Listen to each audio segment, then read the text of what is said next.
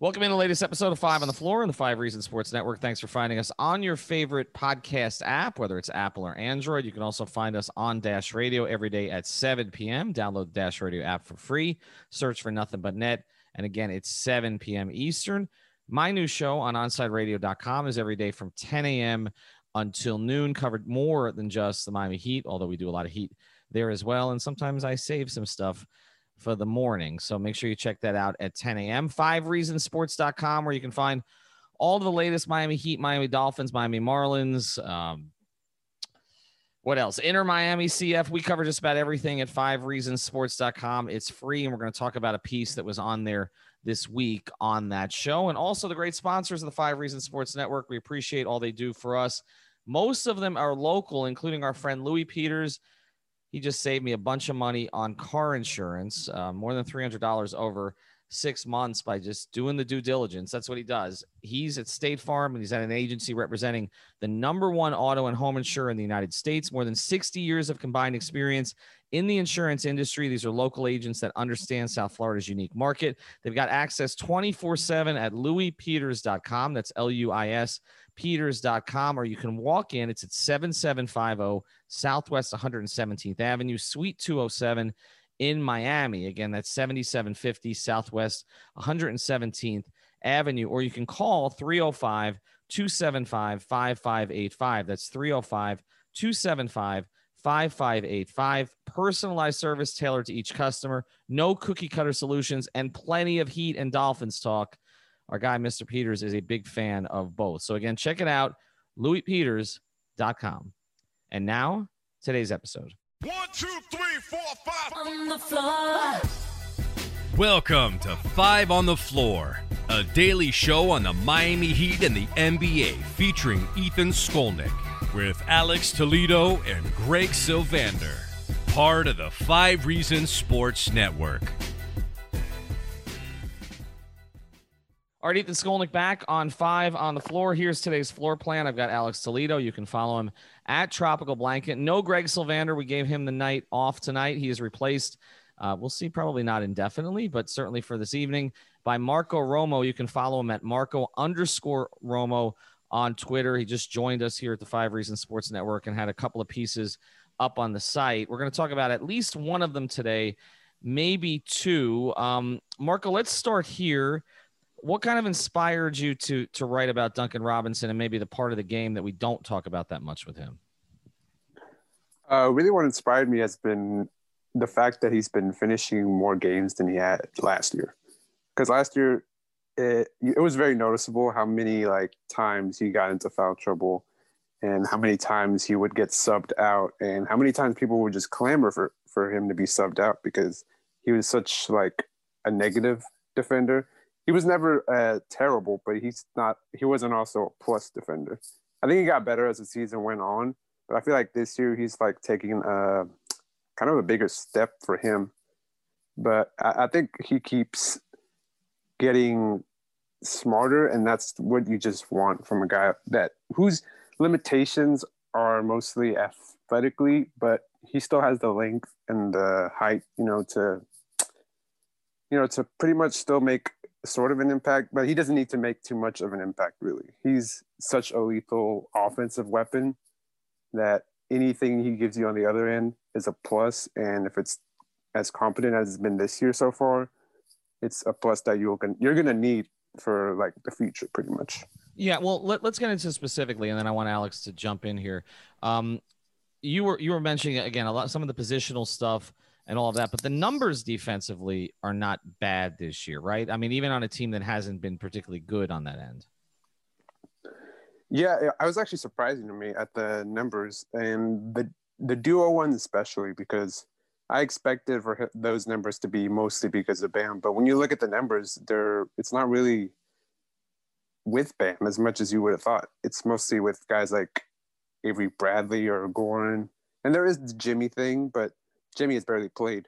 So you still look at the numbers, you're like, wow, they're even better than the eye test. But I don't put too much stock in the numbers because I'm never a defensive numbers guy, but they still tell you a story. Yeah, and honestly, I think Duncan has been a more well-rounded player on both ends of the floor this year. And obviously, he was limited last year. We know that what he is as a player. He's extremely good at what he does, but he's limited. And I think so he's added stuff in the sense that guys will overplay him on offense, and he'll start adding stuff whether it's turning the handoff into a pick and roll and trying to collapse the defense after guys play him off the three. But now on the defensive end, like Marco's talking about, he's just kind of sharpened his game there. Like I think the IQ has always been there with Duncan, but now like he's out there on defense and he's really on a string. Like he's really a part of the team defense and he's doing whatever they need. And I think he really understands it at a higher level than he did for most of last season. He's doing a little bit of everything. And obviously, the physical limitations are always going to be there. It just is what it is with Duncan, but he's done a good job making himself not look like one of their worst defenders on the team like he was last year. I think like he's out there and he's not actively hurting your defense. I think kind of the key with them is figuring out lineups where you're not necessarily playing too many of their subpar defenders all at once. And you talked about that last year where it's like you're okay with 2, you're not okay with 3. So it kind of that's the line, yeah. Right. So it kind of depends again on who we consider a subpar defender. I mean, I think it's fair to say that Goran, even though he competes, the numbers have always suggested subpar defender. Nunn, kind of a similar situation there. Hero, again, eye test with Hero is better. Sometimes the analytics are not. Kelly, sort of the same thing. And then, you take a look at Duncan, and I think you hit on Marco, the key point here. It's not just kind of what we saw last year where, for instance, like Boston, like they went to Gordon Hayward and isolated him on him, constantly down the stretch where it was like Eric couldn't play, Duncan. It's not just that. It's kind of, can he be competent enough to avoid the fouls, which again, take him out of his offensive game and then change the whole course of the rotation for Spoelstra during the game. He's avoided more of those fouls this year. I feel like some of the Heat's, I wouldn't say complaining, but they're kind of pointing it out constantly last year has probably helped. But what is the baseline? Like for you, Marco, like to say that he can be a crunch time contributor in every game, okay? Not we're going to spot him with Iguodala, maybe offense, defense. Like what is the base? Does he just have to be average? Is that the baseline? Yeah, I think the baseline is average. A guy I mentioned in the piece, JJ Redick, who he kind of became an average defender in like Philadelphia, and they could keep him on the court pretty much with Joel and Ben Simmons. But then there came a point where his height pretty much, they had to take him out. It was a series against Boston, I remember. They put Jason Tatum on him, similar to what they did to what they did to Duncan pretty much. But he was way too short. That's the thing that Duncan has over a guy like Redick is his height. Yep. He can compete at a way higher level than that. And yeah, the baseline is average, and Duncan, that's all he needs. Anything above that is gravy for you after that. Yeah, I think Marco's right here. I think he's got a point. I think the Duncan thing, like he's got so much more height and length than JJ Redick. And I think it's actually a really, really good example besides the fact that they're both such similar players with similar skill sets. I think that actually the Redick thing actually kind of connects back to what I was saying before about, not having too many bad defenders at once. I recall like during that best team that Redick was a part of with Philadelphia, he was frequently playing in lineups with Joel Embiid, Ben Simmons, and Jimmy Butler.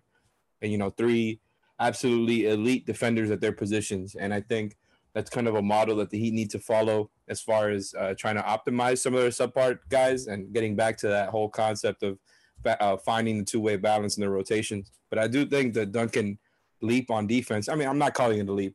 I don't know why, but, it's an improvement. It's improvement. And the bar was low. Yes, that's fine. But him being able to be playable on defense is kind of an important and significant improvement from last year. And now let's talk about the long term when it comes to this, because, when we were talking about players you include in a trade for Harden or something, or Beal, one of the things that comes up is, well, are you planning on paying Duncan anyway? Because if you're not planning on paying Duncan $18 to $20 million, which is where I think it's going to come in. If you look at where Bertans came in, some of the other shooters have come in. Duncan, to me, is a more well-rounded player than Bertans. I think you can get more out of him ultimately. And I think in the Heat system, ultimately, he will be better. But you've got to make a decision, because if you're not going to pay Duncan that kind of money, then you can include him in a trade. Alex, I mean, you've talked about sort of the importance he has to them offensively. The on-off numbers are staggering in terms of the difference when he plays and when he doesn't on the offensive end. To you, is he, in the current context of where the Heat are from a cap perspective, where they're going, Jimmy and Bam as max players, and everything else that they have going on, is Duncan Robinson or you an 18 to $20 million player playing at this level? Can he get to that level at 18 to 20, and or is he a player that you include in a trade perhaps? I think all those options are there. I think I kind of lean towards keeping Duncan. I think he's the type of guy that you keep when you're trying to be a win now team. He fits right into the timeline of fitting alongside Jimmy and Bam. The chemistry is obviously there. They've already figured out just how to make him into an incredible offensive weapon that, frankly, I think was the biggest reason their offense was top 7 for pretty much all of last season. And, you know, they've obviously not been as good so far on offense this year, and it's got a lot to do with not being healthy, not having continuity, et cetera, all the other intangibles we've talked about. But Duncan is kind of what makes them go, and he's still been as consistent as ever. And like I said before, I think he's added small stuff to his game, add little counters that I think, you know, we talked about over the past year or so that will help, especially in the playoffs when guys start running him off the line. But even besides that, like, I just think he's still on like around 45% from three at around 8 attempts a game, which is pretty much what he did last year. And that was, you know, the best catch and shoot season of all time. I think it's hard to understate just how good Duncan is at what he does, right? And as limited as he is in other parts of the floor, like, I just think he is essential to what the Heat want to do, especially when you talk about the context of the Heat's 2 best players, Jimmy and Bam. And I know Bam has developed a nice little mid-range jump shot here, but he is essential to their spacing. Like, they need him to create spacing. I know he's not their best shooter. I just think, like, they've turned him into somebody who has become essential to them being a finals contender. I think you take him off this team, and it makes a huge difference to what they want to do. And so because of that, I say you pay him. I say you pay him and make it work with a championship type team, you know, a championship contending type team. And if it, you know, if you think that there's somebody out there who will absolutely make this team way better, I don't know, a Bradley Beal, for example, then maybe you trade him then. But I don't think you trade him just to trade him because of money. Marco, you pay him or you deal him? I think it's all about the price. Like, what's the price you're paying? Like, what type of player are you getting back? Are you getting back a superstar or a guy that you know is going to take you to the other level? And if it's not there, then I think you keep him, especially for this year for a team that's supposedly a win now team. I think you keep him. It's going to depend on the price, but he bends the defenses to his whim pretty much when he's out there. He opens up so much for your other guys that if you lose that central part of your offense, especially in the middle of a year where you have no idea who's going to be out there, that if you lose just one piece like that, it might cause, like, you might have to change your whole offensive system pretty much in the middle of the year. So I think for the right price, it has to be a guy that you know will pretty much take you back to the finals. Because Duncan already took you there, so it's not like you're going to question if he's going to take you back there, especially with the guys that you have around you improving. See, I'm with you guys on this, and this is where, you know, I think we've got to make a distinction. I don't believe in overpaying your own guys that you develop simply because you develop them, which is, you know, the place that sort of the Heat got into, you know, with Whiteside, but more so maybe Tyler Johnson. And, you know, a player who was, as we've seen, because Tyler has bounced around the league since, you know, a good player, but eminently replaceable. I don't think that you give out that kind of money in those terms. But when you have someone, and you mentioned this, both of you hit on the points. Marco, the idea is I think they would have to change their entire offense without him. So that's the first part. And the second part, Alex, he was historically great. Like, this is not like Tyler Johnson where, okay, he became, you know, a serviceable rotation player. I mean, this is a guy who actually did things that Klay Thompson hasn't done. I don't think he was Klay on offense last year, pretty much. And I know Klay does a little bit more as far as scoring, but the shooting stuff, he was Klay. Yeah, and so I don't think that you replace Klay. And again, defensively, even as what we're talking about the improvement here, he's not going to be Klay. But as long as he's playable defensively, then I do think that you have to keep him, and I do think you have to pay him. And that's what I've heard all along that the Heat are going to do. And I don't really think that the price tag of, say, $18 million or more will scare them that much, because I think that's what they've anticipated was going to happen ever since the breakout last year. So I think that's where it's headed. We'll talk about it some more. Check out the article that Marco wrote on the website. He's also got one up there about Kaziak Pala, the curious case of Kaziak Pala. That's going to be a pod topic for another day. When we come back, we're going to talk about Lonzo Ball. Before we do, though, we'll tell you about another great sponsor of the 5 Reasons Sports Network. That's our friend Dr. Jonathan Chung. You can find him at Keystone Chiropractic and Neuroplasticity. They're focused there on low-force spinal adjustments and brain-based rehabilitation. They get great results with post-concussion syndrome, dizziness and vertigo, headaches, and chronic neck and back pain. A lot of chiropractors and therapists want to see you 3 times a week for months, but Keystone has a treatment philosophy of doing just enough to get you back to a normal life again. They're now offering virtual rehab visits. Again, everybody's concerned about COVID. They use video conferencing. He's up in Wellington, but he can treat you by video conference. Research shows that patients getting a supervised telemedicine rehab program can be just as effectively treated as an in-person visit for many pain conditions. Mention 5 Reasons, you get a free 15-minute video or phone consultation, and you'll save 50% off your first virtual rehab session. Again, it's chiropractickeystone.com. The Twitter handle is Dr. Jonathan Chung, no H in the Jonathan. All right, let's get to the second part of this. I feel like, Marco, we have a couple of people in our network, and you're new to it. Ricky J. Mark's been leading this one, and I feel like for the past month on our streams on the YouTube channel, that are on the Lonzo Ball train. And I've been hearing for a little while that Griffin was open to moving him. Again, both David Griffin and Stan Van Gundy have been on this podcast. So there is some knowledge kind of what they do. I know both guys reasonably well from covering the league. And I thought that the Lonzo Ball thing was going to work for Stan because, he had Jameer Nelson for a long time, but he's kind of expressed a preference for bigger point guards, defensive point guards. It's not working that well. And then Shams had a report today that essentially said they're accepting calls on the 2 of them, that they're getting calls and they're not turning them down. I've actually heard it's more aggressive, in terms of being willing to move, whether it's a Bledsoe or a Ball or some of the other guys on the roster, or JJ Redick, that they are willing to sort of move on from some of these guys, and they've actually offered Lonzo around. Marco, why do you like the fit with Miami? I don't think it's much as a fit as it is. I like the idea of this being another reclamation project. It's similar to the Jay Crowder thing last year, especially with Lonzo's shot being as bad as it is this year. Because last year he was shooting decent from 3-point land, and I was like, this is a guy Miami needs, a guy who can defend the point of attack. He's a guy that thrives with the motion offense.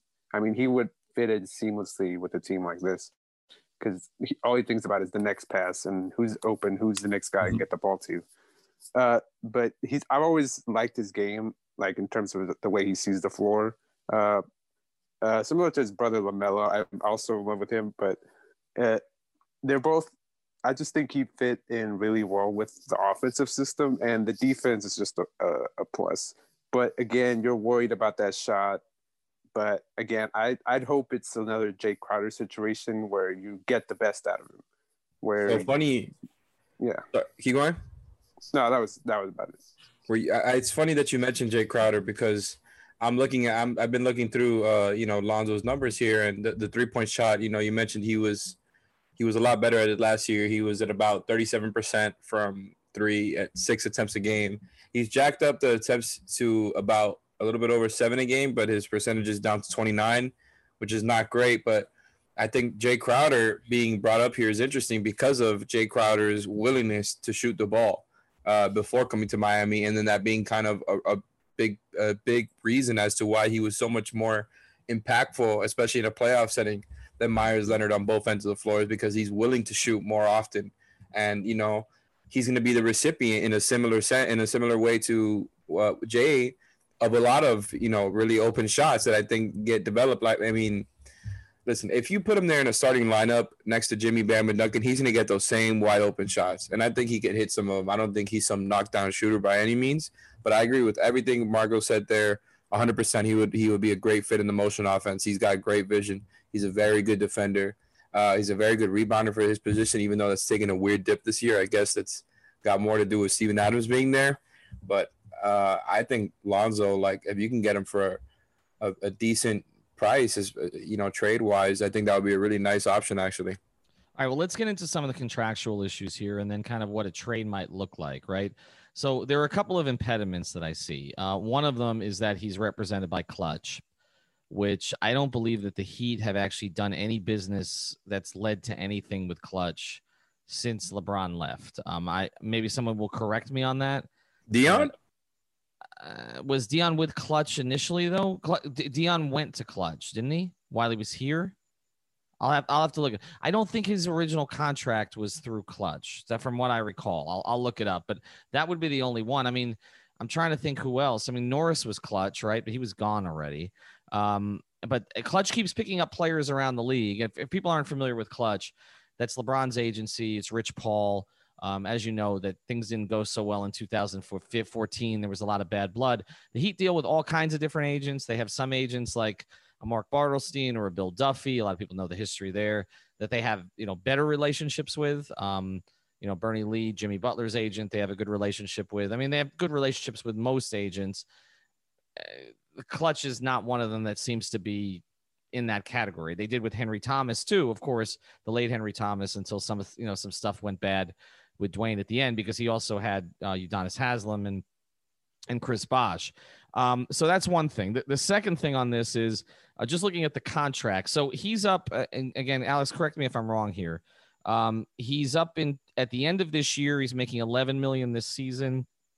He would be due a qualifying offer. Is that basically right? Or where are they in terms of extension? Is that even an option? So I don't know anything about extension talks. It doesn't seem like there's traction there. I haven't heard anything about that.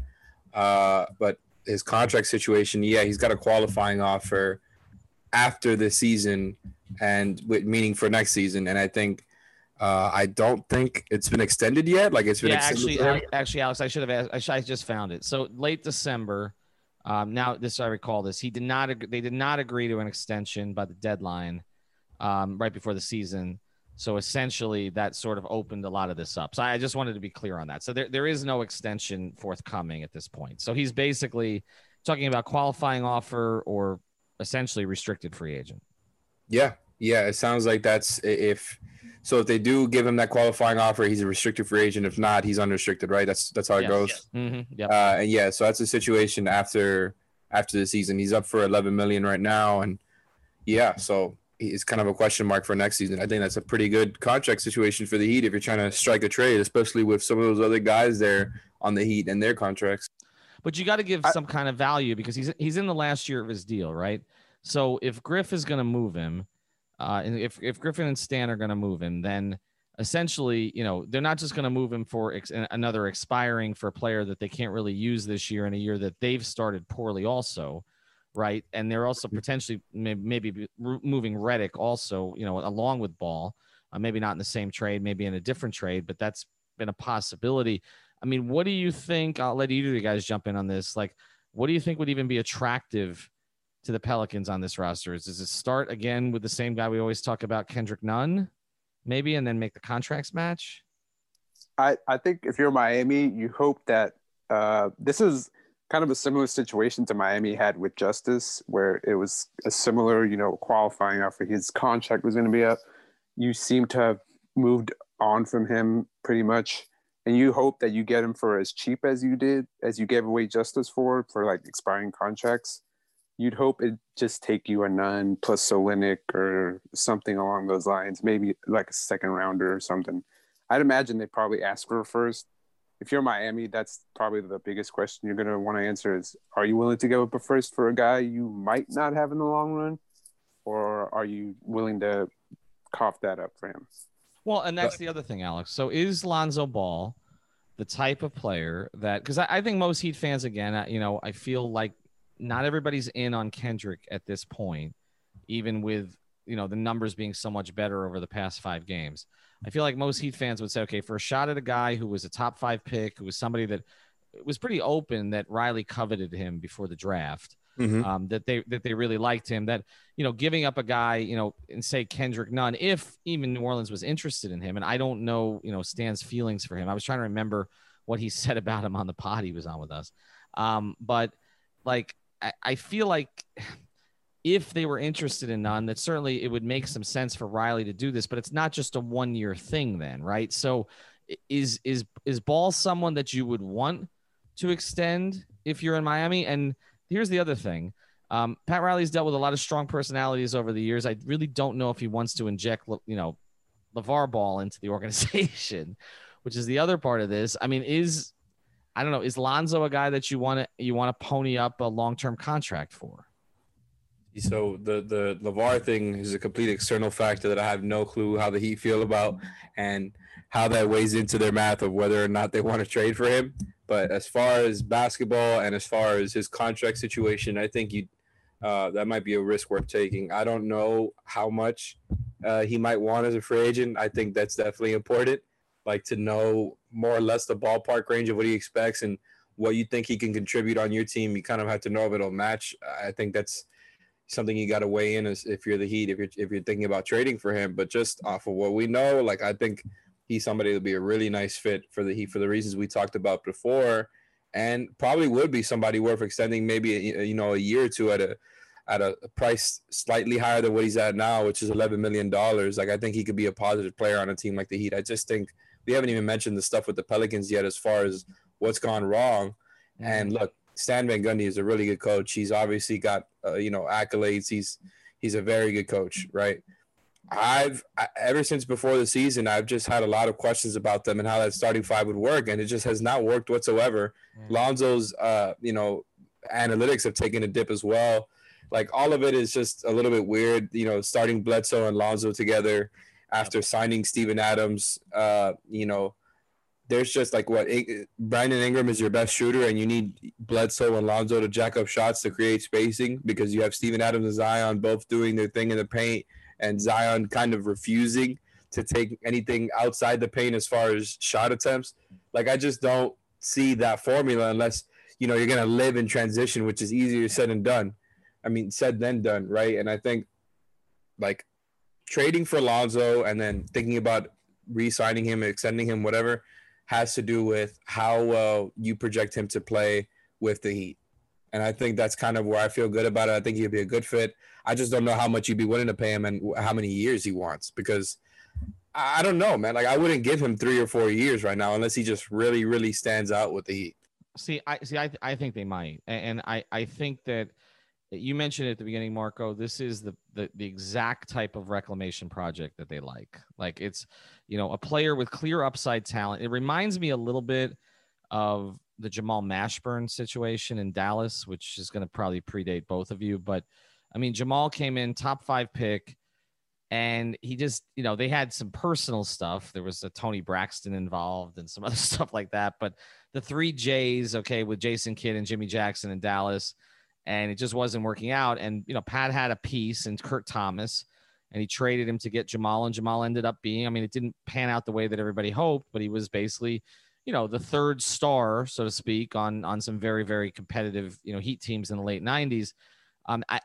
This feels a little like that. He's about the same age Jamal was at that point. I feel like in some cases, this is a question of fit. With Jamal, there were some injury issues. Lonzo's had some injury issues too. Not as much last year, but the first 2 years with the Lakers. And I do think they believe they could fix him. Now, the one thing I was told, the caution here is you got to put everything in the context of who their max players are. Now, we talk about how Bam has developed a mid-range jumper, but again, I don't know that you want Bam playing out there all the time. And I don't know that a backcourt, if say, Jimmy was in the backcourt with him, I know it's a little bit positionless, but a backcourt, from a shooting perspective of Ball and Jimmy is ideal, even if you have, one of Duncan Robinson or Tyler Hero out there with them. I'll go to you, Marco. Would you be concerned, because Jimmy's going to be here, and Jimmy is obviously has not been a plus outside shooter in Miami thus far. Are you concerned about putting Lonzo Ball next to Jimmy? Because when I talked to somebody about this today in the organization, that was mentioned to me. I think it's kind of similar, not to bring it back to Justice again, but what they did last year with Justice. Yeah, but it's similar to what they did last year with whenever he was healthy. They start him, and he would pretty much be Lonzo. You'd live even better because Justice wasn't as much of a volume shooter. as Lonzo is. This is a point I think Seth Partnow makes really well. Sometimes it's more about the gravity and the perception teams have of you instead of just the percentages. Because even when Justice was hitting his shots, he wasn't like chucking them up. He was shooting about 3 or 4 a game, and defenses wouldn't defend him like they probably would Alonzo. I think you could live with it as long as I think Alonzo didn't give up in his confidence to shoot it. And if he gained his confidence, it's just a plus pretty much. But Marco, it's funny you mentioned that because I think you make a great point in the Justice comparison, and I think it actually counters my desire to make this move because they sort of gave up on the Justice Jimmy thing, and it wasn't just because of Justice's injuries. Like it became pretty clear that in a lot of ways Justice was sort of Jimmy light. And if you remember when Justice had like the breakout game early in the year, it was when Jimmy didn't play. It was in, and we never got to see them together all that much, but I don't think there was a lot of confidence even on the players on the roster that was going to work. And so Alex, just to pivot to you here before we close, like that would be my concern is like trying the Justice. Look, Lonzo Ball has higher upside than Justice Winslow, in my opinion. Okay. But you're sort of trying to replay something that I think at least the Heat decided last year was not really, it wasn't worth them sticking through some of the other stuff with Justice to get to, because they didn't really know if it was going to work offensively. Yeah, you know how much I love Justice. I've always been a fan of his and his game and what, the type of player he was growing into before everything happened last season with him. Honestly, I think it's a good comparison. They're both similar players in the sense that, they have similar flaws, similar strengths. To me, the difference is Lonzo is more fit for a motion offense than Justice was. I think not. Obviously, Justice was more than happy to move the ball around, but I think Justice was most comfortable operating out of pick and roll and, kind of finding the passes from there. And I think Lonzo doesn't have to necessarily be in that role to find impact as a playmaker on the ball. Like, I think he can go to him to initiate sets. You can go to him to be kind of the connector in a set as a ball mover or, whatever you want to use him as. I feel like he's a little bit more versatile that way. And I still like Justice as a prospect a lot, by the way, probably a little bit better than Lonzo when they're both healthy, just because of the size. I think Justice could probably guard more positions for, 1 through 4, but I think Lonzo would be a little bit more of a better fit on offense. I think the finishing is a question, again, similar to Justice. But, I think, and again, similar to Justice, both of those guys would be solid rotation players who I think would be in your final 8 in the playoffs, final 9, whatever Spo decides to run. But I'm just not sure about the closing. I think he'll be one of those guys where it just kind of depends on the night, right? Depends on the matchup and depends on how he's going that night. You're not 100% sure if he's going to be in that closing lineup. But they do have elite shooting, right? So if you do want to find a way to make that fit work, they've got some really good ways to try to make it work. And I think Lonzo, especially because of the trade price, it might just be worth it. I mean, we haven't even talked about KZ, by the way. I think KZ might have to be the guy to go along with Kendrick Nunn. I think that's a real possibility. And I think with sort of the sporadic way that they use KZ, that may be something they end up doing. We haven't mentioned Dragic at all, but I actually think Dragic and they could use a shooting big, by the way, the Pelicans. No, that's true. But Dragic and Ball, I think, would be a really good fit together, actually. So if you're going to play some of that, I think, Hero and Ball. Ball and Hero, yeah. Right. So I think there are a couple of good fits there potentially. All right, check out Marco's work on our website. Also check him out on Twitter at Marco_Romo.com. The other thing we wanted to mention, not .com, just Marco_Romo. And one thing we did want to mention also, they're doing some really cool stuff with Prize Picks this week. If you haven't signed up, go to prizepicks.com, use the code 5. I'm having a bad night because I decided to go over on both Oladipo and John Collins for points, and John Collins gave me nothing tonight.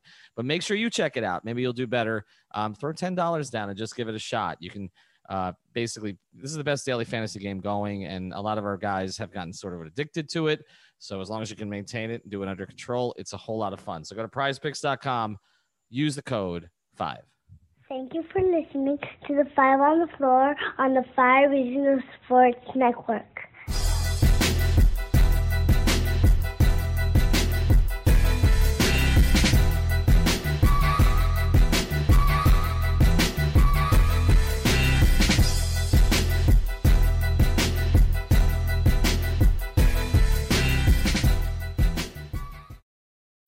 When you need mealtime inspiration, it's worth shopping Kroger, where you'll find over 30,000 mouth-watering choices that excite your inner foodie. And no matter what tasty choice you make, you'll enjoy our everyday low prices, plus extra ways to save, like digital coupons worth over $600 each week. You can also save up to $1 off per gallon at the pump with fuel points. More savings and more inspiring flavors make shopping Kroger worth it every time. Kroger, fresh for everyone. Fuel restrictions apply.